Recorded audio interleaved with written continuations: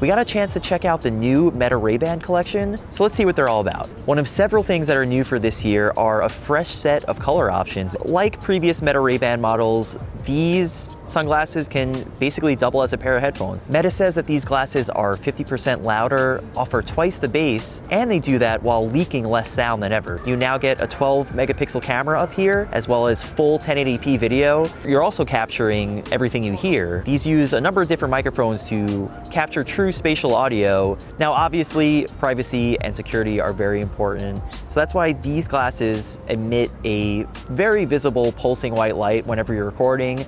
The new Meta Ray-Bans come with Ray-Ban's new classic case. You'll get up to 8 full charges from this case. It'll be available for pre-order starting September 27th and will go on sale on October 17th. We're looking forward to taking Meta's Ray-Ban collection out in the wild, seeing how it performs, capturing all sorts of cool video, so stay tuned.